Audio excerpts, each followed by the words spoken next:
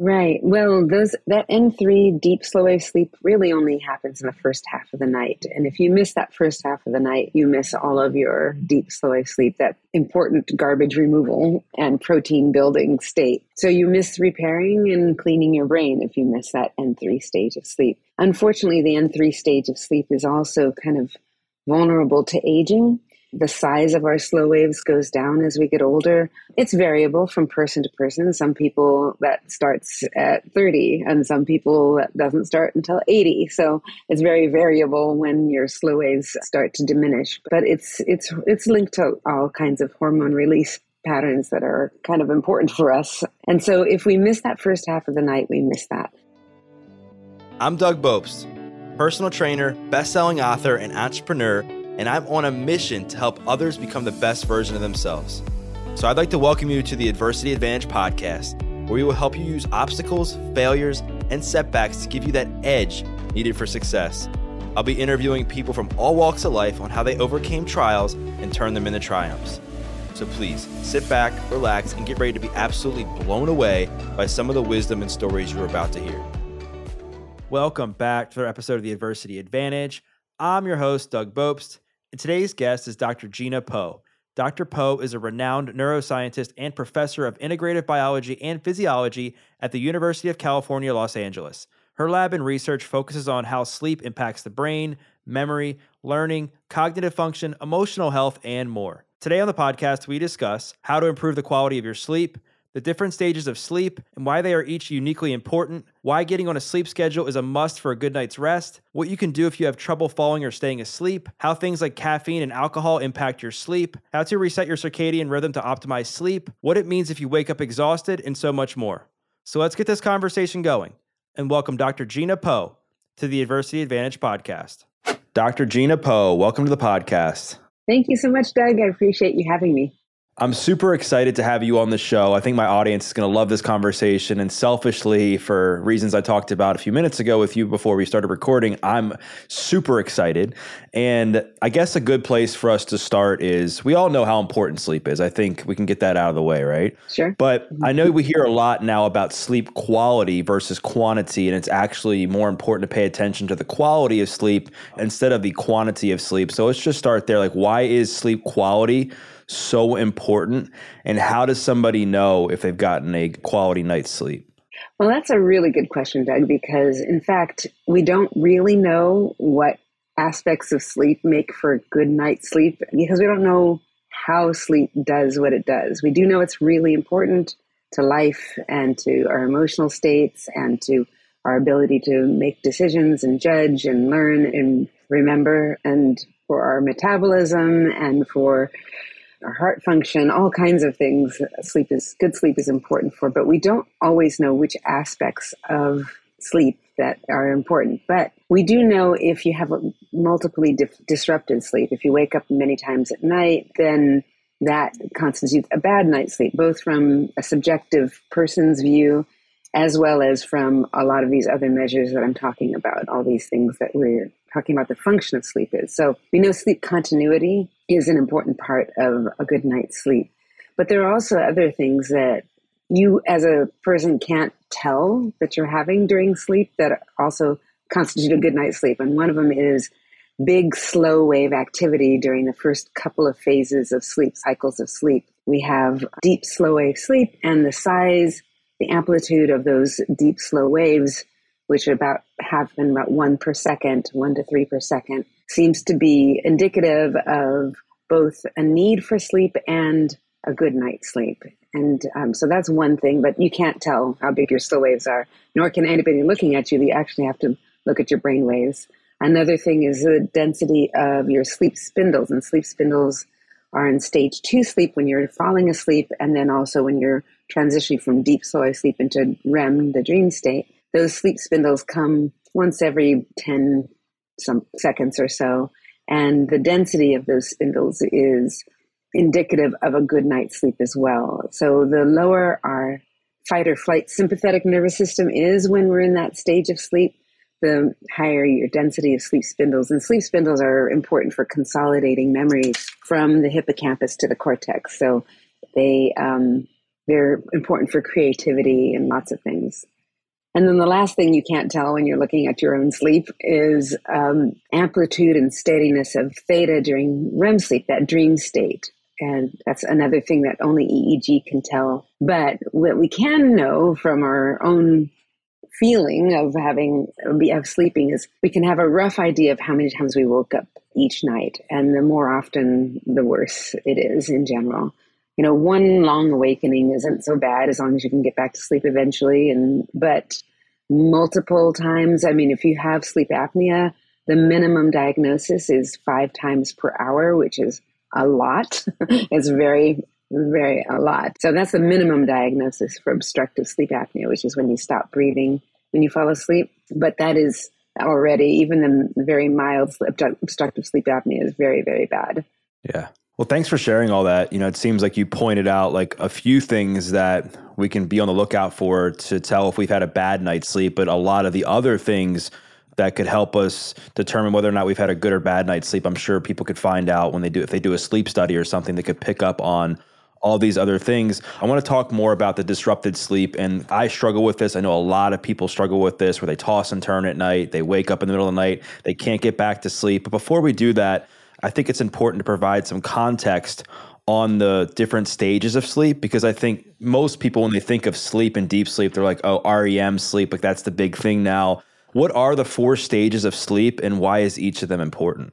Right. So 4 stages are 3 stages of non-REM sleep. N1, non-REM stage 1, which is what you first fall into when you're first falling asleep. It's almost a dozing state. That's the state out of which you have hypnagogic hallucinations sometimes, which is when you sort of jump when you're falling asleep. You feel like you're falling, or you feel like, a monster has jumped on your chest or something, and you startle awake. And that's N1 stage sleep. And usually you don't even notice that state. You just smoothly progresses to the N2 state with those sleep spindles. And that's actually constitutes the majority of the night, is that N2 state. And that's where there's a lot of energy restoration going on in our brain. What I mean, in our bodies, it means the free adenosine, which gets freed up the more we use our brain during wakefulness.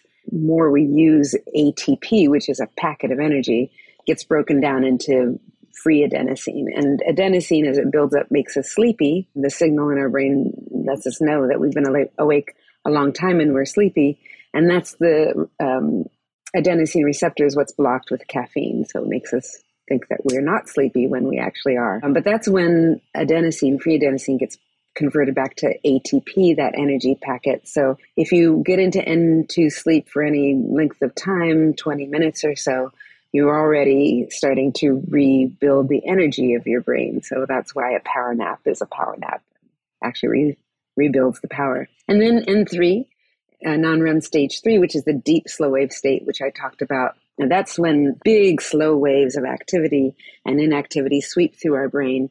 And that's actually sort of the deep cleaning state of sleep, when we're actually cleaning out the debris that's built up over the day. So it's kind of when the garbage men come by and clean up our brains. So that's N3.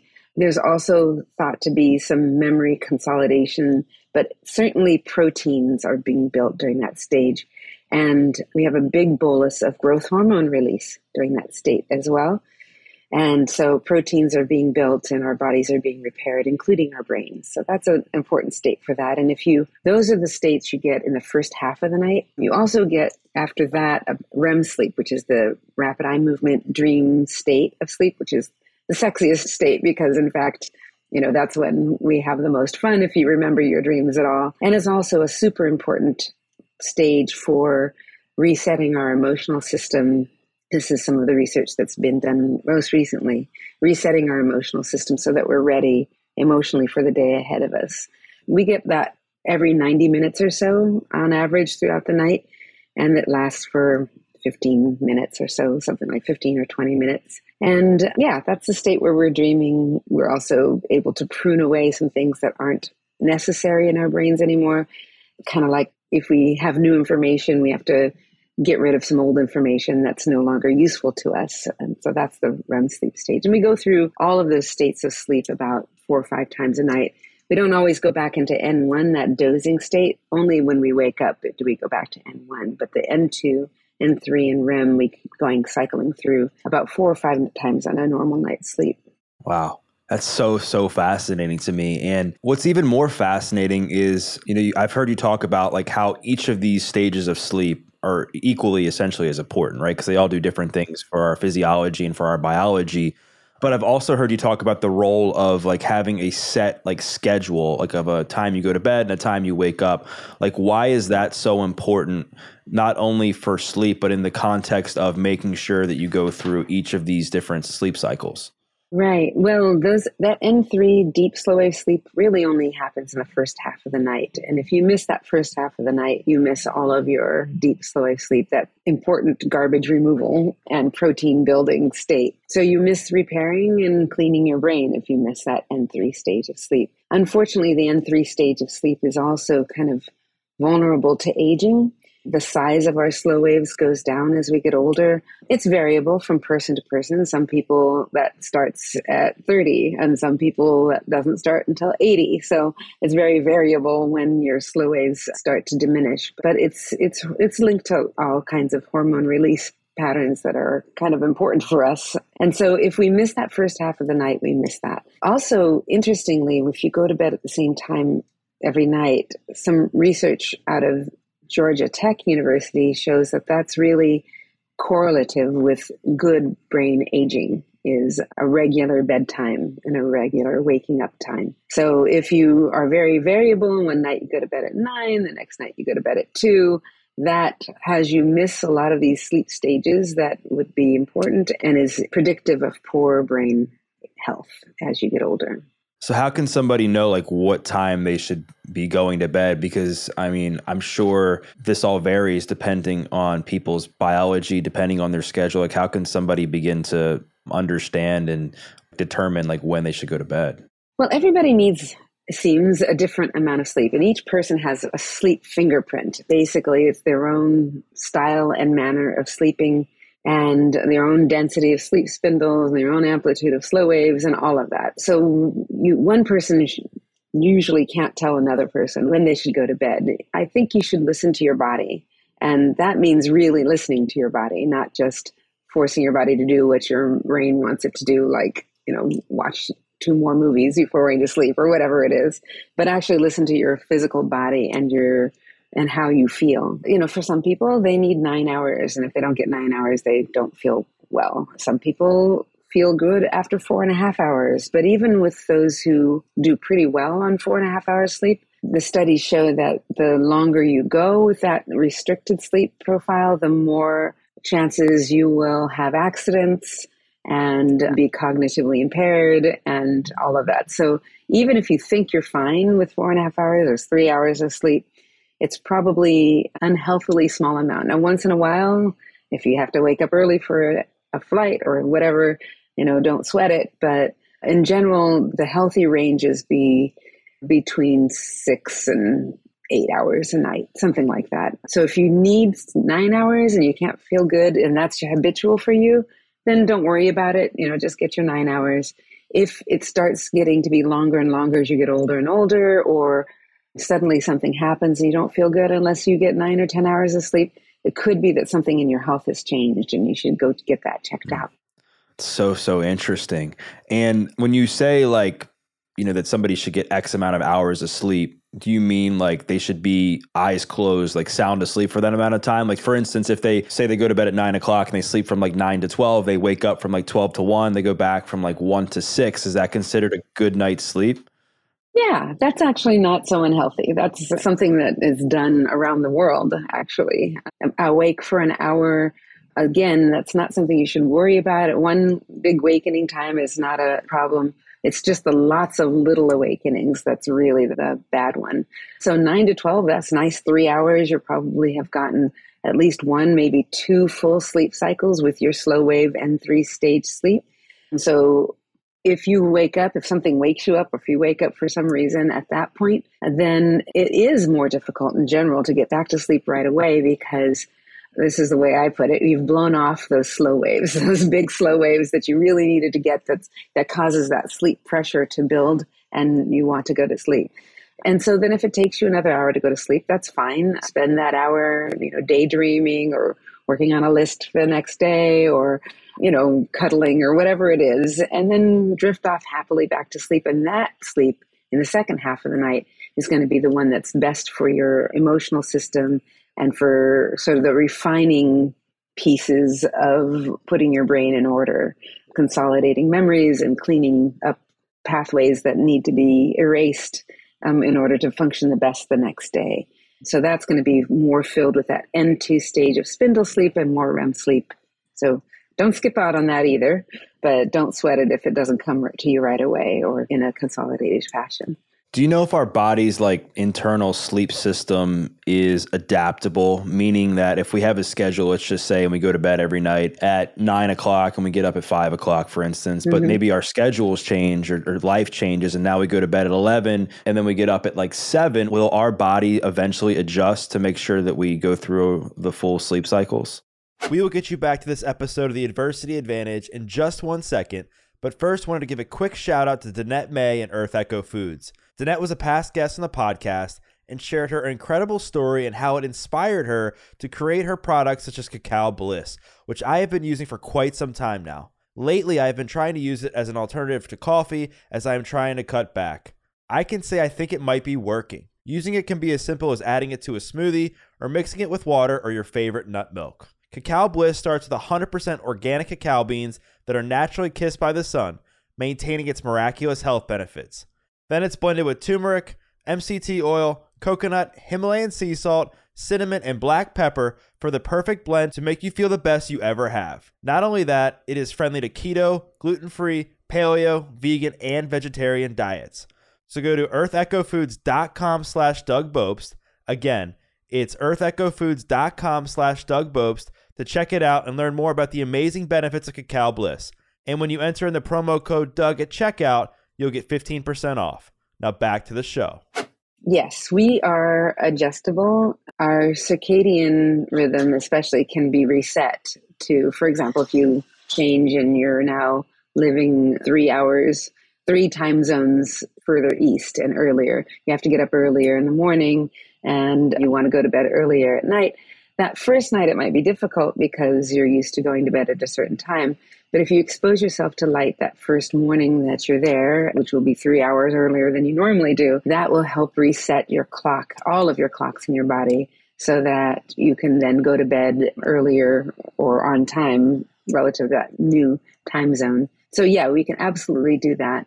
And, my experience with being a parent and being woken up many, many times at night the first year or so of my children's lives, I also know that you can survive that as well. Thankfully, it's short-lived, but I was awakened, 3 or 4 times per night for about a year for each of them. And as long as I could get a nap that day or sleep in and go to bed earlier and all of that, you can be all right. Yeah.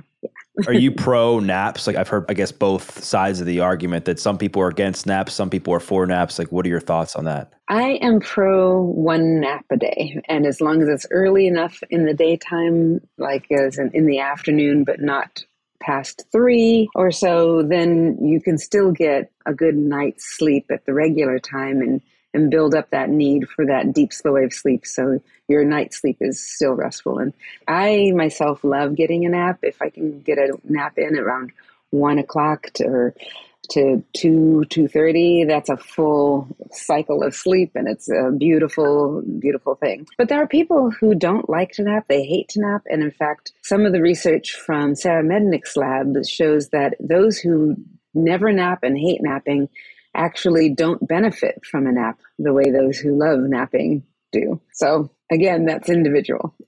Yeah.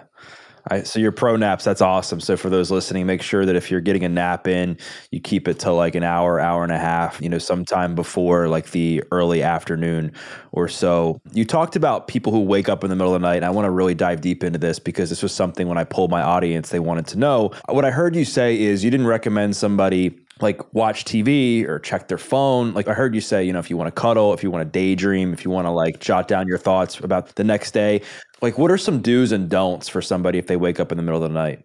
Well, I think it depends a little on why you're waking up. If you're waking up because you've got a big deadline ahead and you're worrying about that, it's really not going to help you to lie in bed tossing and turning and worrying about that big deadline. And in fact, it's better to get up and work on it until you feel satisfied that you've made headway and then go back to sleep and then start your day. So I wouldn't recommend things like movies, unless that's your work and that's what you're worrying about. Or a boring book would probably be fine too, help you get back to sleep. But if it's worry that's got you a deadline and a temporary thing that's got you having that insomnia, then try and address that thing. That'll actually help you come to terms and be more peaceful and get a better sleep once you do get to sleep, if you can make some headway on that. Yeah. So it seems like just being proactive about whatever it is that you're worrying about. If you're waking up and you're worrying about something that's a deadline or something that's work related, but what about stuff that's just random? Like, what do you say to the people who are just constantly waking up in the middle of the night and they really don't know why? Like, how do they handle that? Okay, so I mean, I would use some introspection, self analysis to see if there might be something you're worrying about that you're not even conscious. And then again, addressing it. Maybe you've had a fight with a loved one or you're worried about their health or something. Do something to help, write them a letter. Don't wake them up at the phone call in the middle of the night. That wouldn't be nice to them, but write them a letter or something that helps give you peace so you can get back to sleep. Now, if there's really no psychological reason that you're waking up, then it might be a physiological reason, and it might be something to address with a sleep physician. So there are some possibilities. One could be sleep apnea. There are actually lots of possibilities. What was I going to say about that? Waking up in the middle of the night, not for a psychological reason. In that case, if you really don't know why, and you can't pinpoint anything physiological either, then the best thing to do would be to do whatever relaxes you most. And what I mean by relax is not whatever makes you have most fun, because that's not what we're talking about. We're not talking about going to play video games or expose yourself to the blue light. Don't go for a run at that time of night. I know someone who had insomnia and he would get up and go running. That's not conducive to, a best night's sleep. And instead, do things like relaxation exercises, whether it's stretching, massage, or deep breathing. Prayer sometimes helps. Whatever it is, a warm bath, music, a book you like but isn't too exciting. Something to please yourself and to help yourself get into the zone where you're happy and relaxed is what I would do. I want to talk about some things that maybe are self-induced to disrupt sleep that might have somebody wake up in the middle of the night. Now, I'm guilty that I drink caffeine throughout the day and many times in the afternoon, or I'll eat like a meal before bed. And so do those things disrupt sleep? Like, meaning, can they like lead to somebody like potentially falling asleep, but then could the overconsumption of caffeine and food before bed lead somebody to wake up constantly in the middle of the night? Absolutely. Caffeine for me has two phases, the initial one and then sort of a boomerang effect about many hours later.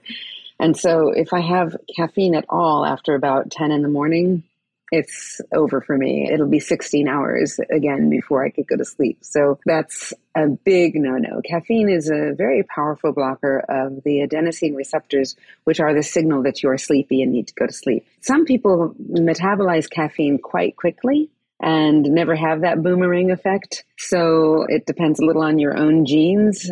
I don't metabolize it well at all. And as people get older, they also become slower about their ability to metabolize caffeine. So as you get older, again, limit that. So you're definitely not drinking caffeine after noon, but even restrict it earlier and earlier if you're waking up in the middle of the night or can't fall asleep in the first place. Alcohol is something that actually has a boomerang effect as well. It might initially help you feel sleepy and relaxed and go to sleep. But as soon as that alcohol has been metabolized a few hours later, it's a paradoxical waking up. It'll wake you up and actually prevent you from having good REM sleep and that transition to REM sleep as well. And even that deep slow wave sleep is not really serving the function it should have. So avoid caffeine and alcohol within, I'd say, hours of bedtime. So, and a late meal. So yeah, you're supposed to give your digestive system a rest too while you're asleep. But interestingly, in babies and small children, actually a full belly is conducive to sleep and sleep right away. So I think that might be something also as we get older, just give your belly a rest and have a light dinner, around 6 o'clock.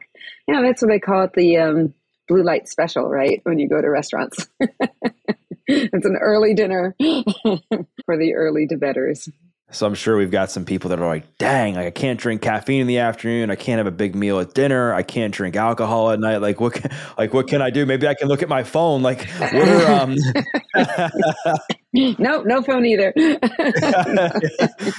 No. As far as screen time and watching TV and like being exposed to a lot of light at nighttime, like what would you say are some good guidelines around that to make sure that they can, get a good night's sleep? So, what my family does is we put the blue light filter on our phones and our screens. So it's not like we don't have any screens, after dinner. That's not true at all. But we just make sure that it's not super bright blue light, because bright blue light is the thing that tells your body it's morning time. It's time to wake up. If you have it late at night, your whole circadian system will shift either earlier or later, depending on when you get exposed to it. So it's not good for a regular night's sleep, regular bedtime. But one of the ways that I fall asleep is I play a kind of mindless game on my phone, actually in bed, but without the blue light. And it's just engaging enough that I'm not cycling and worrying, but not engaging enough to keep me worried or awake or stressed. And I often find myself falling asleep on that. Yeah. I think it's really cool that you play like a game that kind of keep your mind at ease. Like I've heard of people also like kind of reading fictional books or something to help take their mind off of work and take their mind off their personal lives. And they can just focus on something that's not related to them. Is there anything else that you found to be successful for people that, let's just say it's like 9, 10 o'clock and they're having trouble like actually getting tired enough to fall asleep? Have you found that there's certain activities or certain supplements? Like what can people do? Yeah, 9 and 10 o'clock, if you're not feeling sleepy and you'd like to go to sleep at this healthy hour, one of the best things you can do is during the day before workout. Get a good, heavy, hefty exercise in. And that really helps, again, build that need for slow wave sleep and breaks down that adenosine and helps your body say, it's time to go to bed. So get some real serious heart pumping exercise. Swimming, walking, running, tennis, whatever it is, something that's fun, that you find fun, that will also be good for you. And it'll also help you give you peace of mind also about taking care of your body in general, which helps you get to sleep better. Yeah, because I think like the more energy you exert, the more, energy you kind of burn off. I think it's going to help you feel more tired because your body has worked itself that day and you're going to be more likely to be able to relax later at night. Just being like from your own work, your own research, your friends, even talking to your family, like what have you found to be like the common disruptors of people that have trouble sleeping? I think usually it's worry. The National Sleep Foundation, I did a study about what wakes people up most at night, and it turns out it's pets. Dogs and cats jumping into bed or whining to get out or whatever. Pets seem to be the biggest thing to wake people up. As you get older, then it's the need to go to the bathroom. But that's also nothing to worry about. If you get up once or even twice a night to go to the bathroom, that's okay, as long as you can just don't turn on the light. Have a night light that's not blue. Don't turn on that light, but just keep your eyes closed as much as possible without bumping into things. And don't forget to wash your hands and then go back to bed. Some people actually really love taking a nice bath. Actually, I've talked to several people, usually men, who like taking a cold bath. And that helps, really cold, so that it sort of really, makes them shiver, and then a warm bath after that, and then they feel like they sleep like kings. And that might be because they're resetting their sympathetic nervous system button. They're really revving it up, and then they calm it down, and then they're just ready to slide into sleep after that. Yeah, that's so fascinating. Yeah, because the cold plunges and going from the hot and cold, like that's pretty trendy right now. And I've noticed that when I do it, I feel so much better and I feel so much more relaxed throughout the day when I do it. I want to talk about I think an issue that people have, from my own experience, when I've had trouble sleeping or I've struggled with anxiety, I was prescribed an SSRI. And I've heard you talk about how while they can be beneficial for many, they can also disrupt people's sleep, which is what people like really need to focus on when they're looking to improve their mental health, heal from trauma, and that sort of thing. So like, what would you recommend, I guess, from a broad point of view for people who are maybe they have like a low level of anxiety to where it's not completely disrupting their life, but they want to be able to sleep better long term without going on an SSRI? What are some things they can do? Yeah, well, again, there's a lot of things, and different things work for different people. But again, the things that make you happy, whether it is, cuddling with someone or talking on the phone with someone you really love and enjoy speaking with, and that just makes you laugh and cry, but cry in a good way, right? Those things are things that help bring down your autonomic nervous system, especially your sympathetic nervous system, and will help you get to sleep better and sleep happier and more contentedly and more completely. So it's different things for different people. Some people, prayer is the thing that works, or it is yoga, or it is taking that nice warm bath after a cold bath or a shower. A lot of people say they sleep much better after a shower. Something that, the good thing about showers is also, serves as a massage as well. So yeah, there are different things for it. Might be coloring for someone, or playing that stupid little mindless video game that doesn't hype you up, different things for different people. But I say just go through a whole list of them until you arrive at the one that is best for you. Now, again, as we get older and our hormonal systems get dampened, melatonin release also, the amplitude of it goes down. And so it might be that your melatonin signal, which is the hormone of darkness, it's called, that helps you get to sleep and has a good signature of an aligned circadian rhythm. It might be that your melatonin signal, your endogenous melatonin signal isn't big enough anymore. And so there are a couple of ways to do that. One is to expose yourself to bright light in the morning, get lots of exercise during the daytime. And that could help make sure your melatonin and all your circadian rhythms are aligned so that the release of melatonin is nice and big where it should be. And another is to take a melatonin supplement. Now, the problem with melatonin supplements is, at least in the United States, it's completely unregulated. So any one pill might have 10 times more melatonin than it says, or none at all. And there's absolutely no regulation of it. So try and get a reputable brand that has a better rating in terms of consistency of the amount of melatonin. And again, you shouldn't need this when you're young.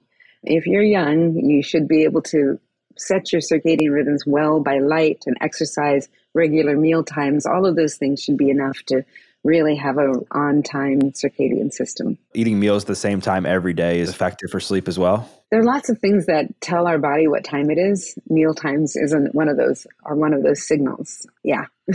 We can actually reset our circadian rhythm by a variety of signals. The strongest one is bright light, but in absence of bright light, regular meal times is actually a really good one too. So that's another thing if you're, traveling to a different time zone, is try and get on their meal pattern as well as their light pattern as soon as you can. And so in the context of all this and resetting our circadian rhythm, I know we touched on it a little bit, like what are a few steps that somebody can take if they want to actually reset their circadian rhythm so they can get into something that's more like habitual, and so that way long-term they can keep up with the same sleep schedule? Yeah. So like I said, bright light in the morning, that's the biggest one. Bright light, exercise regularly, and meal times regularly too. Now for me, bright light in the morning while I'm exercising is absolutely like a great resetter. So if you can get outside and go walking, running, whatever it is, that is a really wonderful way to keep yourself on time. And then breakfast, But for those who are living in a dark place, or you're trying to get onto aligned with a circadian rhythm that's against where you are, at the light where you are. So if you have a night shift worker, for example, then you need to expose yourself to bright light at the time that what you want to be your morning, not at the actual morning of the actual day. So yeah. And meals and exercise, all of that aligned as well. Does the timing of exercise matter? Meaning, I guess this in twofold, like should you exercise at the same time every day? And is there a certain time where you shouldn't exercise past in the evening? There have been studies to say you shouldn't exercise within 2 hours of bedtime, of vigorous exercise. I'm not sure that research has been well replicated. So I don't have any recommendations except not right in the middle of your sleep. Don't wake up at 4 a.m. to exercise and then go back to bed at 6. That's probably not a good idea. What I'm hearing you say is the common theme throughout this conversation, or one of the common themes, is to listen to your body and really pay attention to how you respond to all of this. And I want to dive into how this relates to alarm clocks and sleep trackers, because now sleep trackers have become incredibly popular between wearables and apps on the phone. What is your opinion on sleep trackers? Are they effective, or should people really just focus on, waking up on their own and paying attention to their body? I feel like if your sleep tracker makes you more anxious about your sleep, then it's probably not doing you any favors. The algorithms that tell you whether you had a good night's sleep or not, I think well, first of all, most of them are not public, what the algorithm is. And from what I can see, they don't carry a lot of information. Your sleep score is X. That's there's so many ways you can have a good night's sleep and a bad night's sleep. All of these trackers that are on peripheral, like your wrist or wherever else, if they're not actually recording your brain waves, they don't have 100% accuracy with the state that you're actually in. So if it tells you you're in this state, or you spent this amount of time in that other state, the accuracy of that varies from 50%, right, which is almost the same as guessing, to, as good as 78, 80 something percent. So it's not perfect. I say take it all with a grain of salt, a very healthy grain of salt. Listen to your body, I think, is the biggest thing to do. If your sleep tracker makes you go to bed on time more often, then hey, that's wonderful. That's good for you. If your sleep tracker has you worrying about your sleep and that worrying keeps you awake, then I'd say perhaps you should just take it off and try going without it again. Yeah, I would love to see some changes in the way that sleep trackers are doing it. First of all, to make the actual data, available to the users so they know exactly how many times they woke up every night and what the algorithms or what the signals were that they used to give you that sleep score. So whether if it's a poor sleep score, if it's just because you went to bed at 2 a.m. and woke up at 6, or it's because you went to bed on time, but you woke up 15 times that night. It would be nice to know what the difference is. So I would exhort all those who are working on sleep trackers to do a better job at giving you, the user, the data, the real data. So as far as sleep trackers go, I know some of them I think will track like different stages of sleep, and they'll show you maybe how much like REM sleep you got. Would you say that people should also take that data with a grain of salt as well? Yeah, absolutely. There was actually a good study, a paper out a couple of years ago. Let me see who published it. I have it here. By the U.S. Naval Division in San Diego, compared 5 different devices. ActiWatch, which is something that people have been using for a long, long time, versus Fitbit and the Garmin, 2 of the different Garmin, 2 Fitbits, Early Sense Live, which is a mattress thing you put under your mattress, and 2 that do radio frequency, basically detect sound, which was ResMed S Plus and Sleep Score Max. Anyway, it was a kind of head-to-head for all of those. And actually, they all roughly performed the same. There were a few that were better, and for some states than others, this is relative to the gold standard, which is EEG. So, interesting that there was so much similarity. Almost all of them underestimated the number of times someone awoke and overestimated the amount of time they spent in N2 sleep. But, and none of them were anywhere near 100%. Now, how much something tracks relative to how you feel is not something that they were able to measure and see. That would be really interesting as well. Somebody needs to do that one.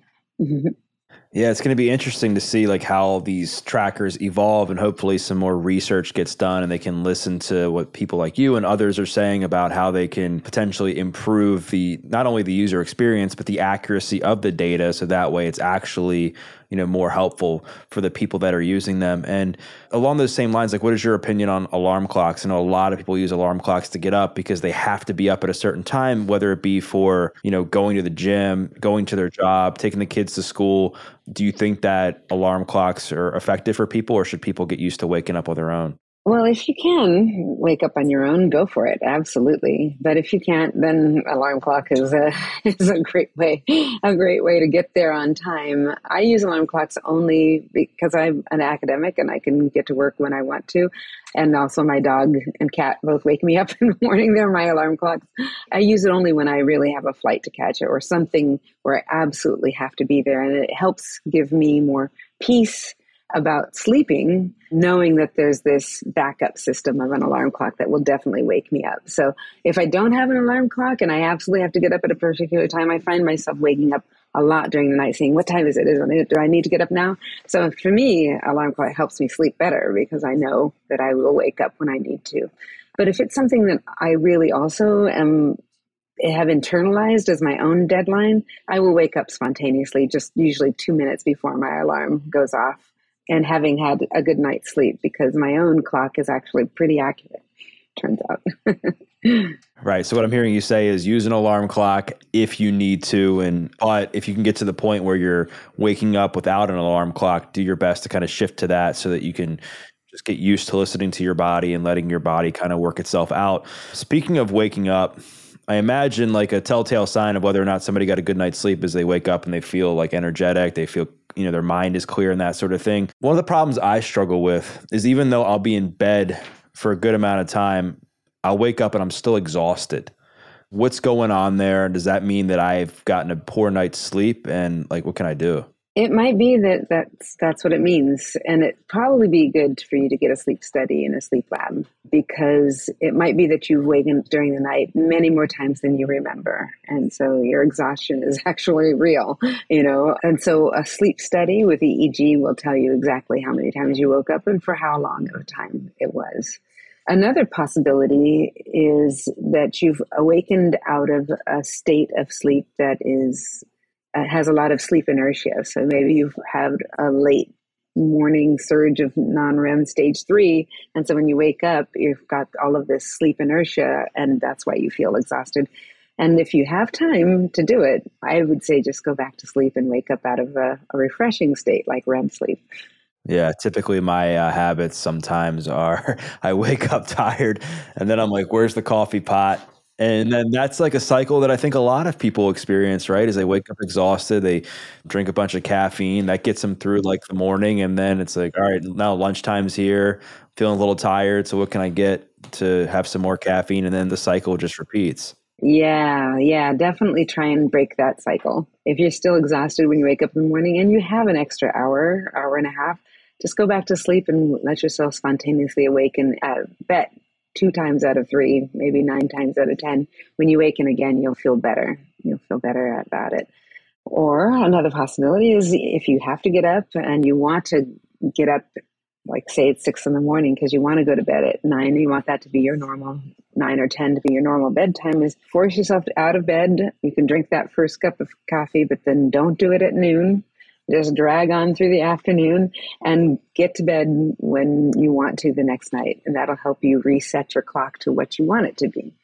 Yeah, I'll have to try that. That's some good points. And I'm definitely specifically going to try the one where I don't drink caffeine in the afternoon, because many times when I'm waking up, it's like I have to be at work within like an hour or so, and I can't just go back to bed as much as I'd like to sometimes. So I guess what I'll have to do is then limit my caffeine exposure in the afternoon and make sure that I'm preparing to get myself a good night's sleep. Yeah, and if it's 4 o'clock and you absolutely feel like you cannot stay awake another minute, go for a run or something like that. Do some jumping jacks, talk with a friend who gets you laughing and wakes you up in a way that's not caffeine related. And all of those things will help you sleep better that night. You got to get your natural dopamine rush, right? Instead of the artificial one we get from caffeine. Staying on this topic of not sleeping well and having poor sleep quality and feeling tired throughout the day. You touched on, some of the impacts that, not sleeping well can have. Like, what are some of the like short and long-term impacts of sleep deprivation, and can these impacts be reversed? Oh, yes. Even one night's sleep deprivation can wreak havoc on your body, especially your metabolic function, as well as your cognitive function. And some mouse studies and rat studies have shown that even, 6 hours of self-imposed sleep deprivation because the mice were doing something fun, like, riding a roller coaster, mouse roller coaster equivalent, starts a degeneration pattern in a brainstem structure called the locus coeruleus, which provides that noradrenaline to the forebrain. And you can arrest the degeneration. That's the first area that degenerates in Alzheimer's and a lot of other neurodegenerative diseases as well. So you don't want to start that pattern. So some of the things that can block it are antioxidants. So it still stresses your locus coeruleus to stay up even 6 hours, but you can at least block the cell death with antioxidants. And the person doing that study, her name is Sigrid Wiese, and she's at the University of Pennsylvania. She's doing some really great work there. So the long-term consequences of irregular night sleep seems to be mild cognitive impairment, and that leads to greater and greater dementia as you get older and older. And that could also be related to the metabolic consequences of this irregular sleep pattern. So try and get regular night sleep, I would definitely say. Yeah, and I was going to say something else about caffeine. One other thing, which is, say you woke up tired, you had to get up, you took your cup of coffee, you powered through lunch without caffeine, you're on your way home, and you are just really sleepy, and you're driving sleepy. Do not do that. Don't pull over and get a power drink. Just pull over, try and do some jumping jacks, or take a nap. Just a quick 20-minute power nap. 20-minute power nap is thankfully not long enough to get into that deep slow wave sleep, which is blow off your slow waves. So you could still get a good night's sleep with a 20-minute power nap, but don't drive sleepy. I just wanted to put that warning in there for because there's an anti-caffeine message, but I don't want people falling asleep at the wheel either. So. Yeah, don't drive sleepy. We've already talked about why you shouldn't be, drinking, like a few hours before you go to bed. So obviously this is also a warning to not drive under the influence of alcohol as well, right? To make sure that you're driving responsibly, whether you are, sober or not, to make sure that you're doing the right thing, not only for yourself, but for other people. And given what you just talked about, like, can any of these impacts be reversed if people get back into a good sleep schedule? So we don't really know the answer to that. And that is a really good question that needs to be looked into. I would like to think and hope that the early cognitive decline of aging, if you were able to restore big, deep, slow wave sleep, you could at least delay furthering of that cognitive decline. But it might even be reversible. Certainly, the sleep disruption that comes with having young children is reversible. There was a study that showed you lose 10 IQ points when you have a baby who wakes up often at night and keeps you awake at night. But that is reversed once they start sleeping through the night, so you can start sleeping through the night too. So yeah, there is some hope. Okay, good. It's good to know for not only myself, but for people listening to this, that if they do, listen to some of the stuff that you're saying and sharing on this podcast and get back into a normal sleep schedule and start to optimize their sleep, that they can improve their long-term health. Yeah, and actually metabolic function is something that's already been shown to be immediately reversed as soon as you're getting enough sleep again. So type 2 diabetes, there are early signs of that with terrible sleep schedules that you can reverse. So that's good news. It's good to know. So it's not only motivating me to be more aware of my sleep schedule, but hopefully it's going to inspire people listening to this to, jot some notes down throughout this podcast so that they can, do the same. One of the other things that often gets talked about is supplementation before sleep. You talked about melatonin briefly. I used to drink sleepy time tea. I couldn't tell if it's placebo or not, of why it might help calm me down. I've used things like chamomile, and magnesium has been helpful for me. What are some supplements that maybe you've personally used or that you have seen in the research that's actually legitimate as far as helping people fall and stay asleep? Yeah. Again, for older people especially, melatonin is helpful. And there are some more controlled substances that are being developed. They're melatonin receptor agonists. They have the drug in it that you think. So That's actually pretty good and fairly harmless without any negative side effects. Some people the NIH is starting to look into orexin antagonists, which again is something that you can't find naturally. It's not a natural supplement that is already there on the market. And there's dual receptor, orexin receptor antagonists, and that could help some people as well take down the anxiety and the drive that keeps them awake, helps them go to sleep. But again, these are things that are being studied right now. For me, myself, and I, what helps me most if I'm super stressed and that's what's causing the insomnia or disrupted sleep, B vitamin complex is what really helps me.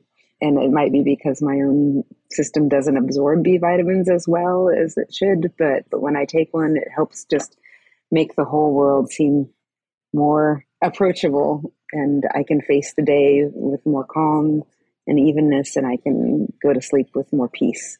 Isn't B vitamins and certain B vitamins in the B complex, aren't they precursors to some neurotransmitters that we need? They're precursors to a lot of really essential biochemical events, including the things that help us to manage stress. So that's why I take it if I'm going to have a really big stressful day and I know I'm going to have to talk in front of thousands of people, it helps me keep my feet on the ground and not spin out. Yeah. Speaking of stress, I've talked a lot about mental health, trauma, anxiety on the podcast. We've had a lot of people on the show to talk about it. I love how I heard you talk about sleep and the impact on trauma on Dr. Andrew Huberman's podcast. I'd love to you to share some of those insights because I think people would really enjoy hearing how important sleep is in the context of healing from trauma. Yeah, so sleep is still being looked into, but there's a lot that happens during sleep that helps reset our emotional system. One of the things that REM sleep and that transition to REM sleep does is our research is showing it, and that of others around us, they're showing that we can sort of downscale the emotionality of a memory through sleep. So we will remember the strong emotions that were associated with the event, the traumatic event, but when we recall it, we won't have to recall physically all of that stress that we felt at the time. And that's because sleep helps us to consolidate the facts and the context and all of the important details of the traumatic event, while it helps us to not put with that all of the emotions and the senses that we had, so that when we can recall that trauma later, it's not recalling together with all those emotions. Now that's what happens normally. And it seems like REM sleep, especially when you have a dream that's related to the trauma, but isn't exactly what the trauma was, like it switches and there's something weird about it, you've morphed some aspect of it, then it seems to be that it's really healthy sleep that's on the way to recovery. But if you instead have nightmares that awaken you and that are more exactly what happened and with reliving that traumatic event, instead that I think it becomes a maladaptive kind of sleep that actually helps to cement emotions of that trauma in with the memory of the trauma. And so what we're doing right now is we're researching ways to help animals, including humans, that have already started on the maladaptive traumatic sleep path to switch to the adaptive sleep path. And that requires a downscaling of the sympathetic fight or flight system during that REM sleep period, which is normally what happens. Normally, our sympathetic system is off during REM sleep. But in those that have post-traumatic stress disorder, that sympathetic system doesn't stop firing. It doesn't stop working. It's still on while we're in REM sleep. So instead of REM sleep helping to do that downscaling of emotions, and in fact, if anything, cements those emotions in with. So we're working on ways to calm the sympathetic nervous system, either through drugs so we're using propranolol, which is a beta adrenergic noradrenergic receptor blocker. And that, so far, the results are really good. And that's just before sleep. After recalling a traumatic event, just before sleep, take that beta blocker. The clinical trials that have been done with that, so beta blockers are something that we're trying. People have tried alpha receptor blockers, prazosin, but in my model of how it all works, prazosin might help with nightmares because it might help the forebrain not be panicking while you're sleeping, but it won't necessarily do the divorcing of memories and do the actual curative work that perhaps propranolol can do. I would love to test next the dual orexin receptor antagonist, because orexin, it's also called hypercretin, is a neurotransmitter in the brain that drives us to seek fulfillment of any sort. And so hypocretin orexin system is the thing that is increased by 500% in those who have been addicted, for example, to heroin. People who've been addicted to heroin, the amounts of that go up 500%. And so a dual orexin receptor antagonist might, especially before sleep, might help that sort of hyperactive system to calm down, because the orexinergic system excites the noradrenergic system. And so if you're helping that to calm down, the noradrenergic system can calm down too during sleep. Your sleep can be restful and restorative and do the process of rewriting our memories in adaptive ways. So that's the next thing that we'd like to look into for better sleep. So is what you'll be monitoring throughout this process, like how the animals and then humans, how they progress throughout their sleep cycles and how like REM sleep and stuff like that's impacted? Yes, exactly. So one of the things that happens, we are also doing some studies with animals that have been exposed to oxycodone, one of the opiates, and see how that disrupts their sleep, and then see how we can improve their sleep again. So we're going to be monitoring their sleep, the number of times they wake up. The worse your quality of sleep, if you've been addicted to anything, actually, really anything, even cigarettes, the more disrupted your sleep is, that is a good predictor of relapse behaviors into the drug seeking. And it's probably related to the fact that this disrupted sleep is indicative of high stress levels and poor quality sleep. So if we can make that quality of sleep good by downscaling the sympathetic nervous system in any way, whether it's dual orexin receptor antagonist, propranolol, if we could teach rats to meditate, we would. Whatever it is, yeah, that's the thing that we're going to be trying to work with and see if that can really help prevent relapse of fear and PTSD, and just help all of these animals, including humans, get better night's sleep. Gosh, that is so interesting. I mean, I've been in recovery from opiates for over 14 years. My drug of choice was Oxycontin. Thank you. I detoxed in jail. So my environment was a little bit different, I think, than many people when they get into recovery. And I had other challenges that came along with that, with my ability to sleep while I was in jail. I think in some ways it actually made it easier because I wasn't as distracted by other things. There was a lot of things I couldn't do. I couldn't just, walk out of the jail and go do whatever I wanted to, right? Go watch an exciting movie. Yeah. So in a way it helped me because I was able to be kind of secluded in my cell while I was detoxing and able to get some sleep. But a lot of people who listen to my show, they're in recovery or they've struggled with their mental health, or there's parents that have kids or loved ones that have struggled. Is what you would recommend to help people, sleep more efficiently? Some of the things we talked about, what people can do before bed, is it the same as like what average people could do? Or is the tools that somebody could use, are they different for people who have experienced trauma or they're recovering from addiction? I think that's a great question, and we don't know the answer to that. But all of our bodies are the same in the sense that, the same things that rile all of us and disturb our sleep, disturb all of our sleep. So, and the things that help, like exercise, do help. You once described another thing that you were doing while you're in jail is exercising, right? You started bodybuilding, and that might have been extremely helpful for you to get good night's sleep, in addition to the fact that there weren't all these distractions. So I definitely recommend exercise. And all of these self-calming kinds of techniques, whether it's mindfulness or whatever it is, we all have the same nervous system. But like I said before, different things calm different people in different ways. What might be relaxing for me might be totally stress-inducing for someone else. So you need to find your own zone and figure out what that is. It seems to me that sleep is like the foundation for everything when it comes to health, whether it comes to your physical health, your mental health, your metabolic health, your emotional health.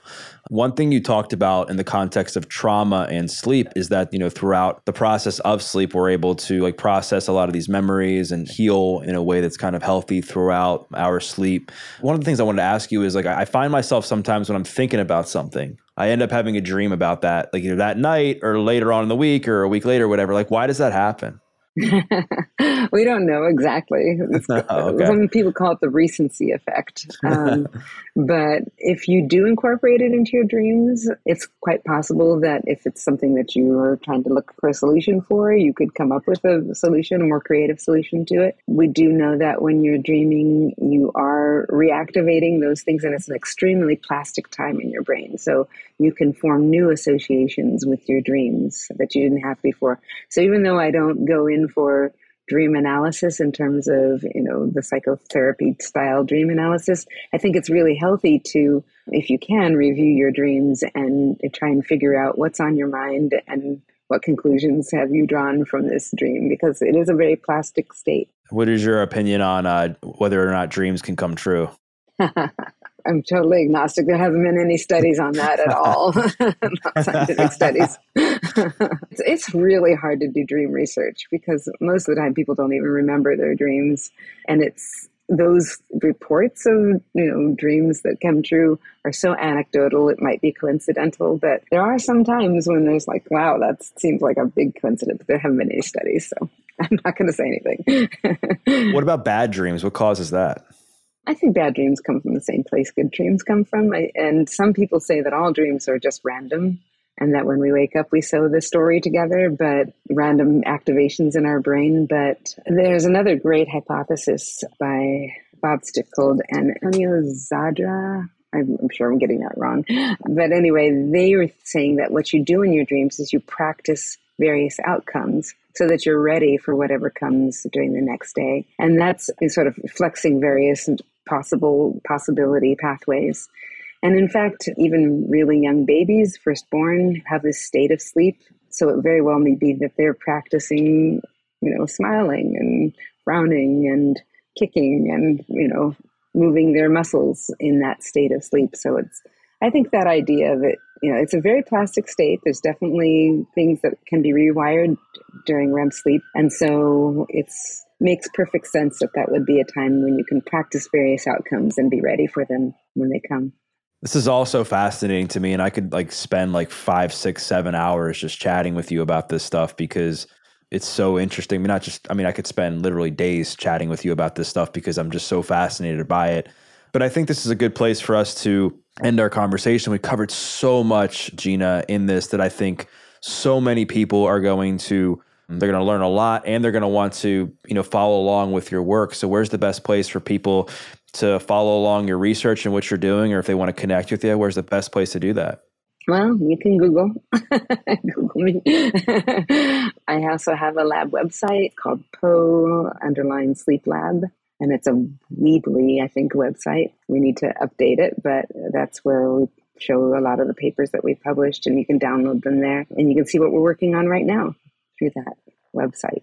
Awesome. Well, I'll make sure to link that in the show notes. And for those listening, what I invite you to do is share a takeaway. We covered so much ground when it comes to sleep, when it comes to staying asleep, when it comes to falling asleep, when it comes to waking up in the middle of the night, like how to know if your sleep quality is good. We talked about the different stages of sleep. We talked about mental health and stress and anxiety and how all of that relates to sleep. We talked about addiction, caffeine, alcohol. We covered so much. And what I invite you to do is to share a takeaway. Whatever the takeaway was within the context of what we talked about today, make sure to tag myself, tag Gina, because we'd love to hear your feedback. And we once again thank you for listening to this episode of The Adversity Advantage.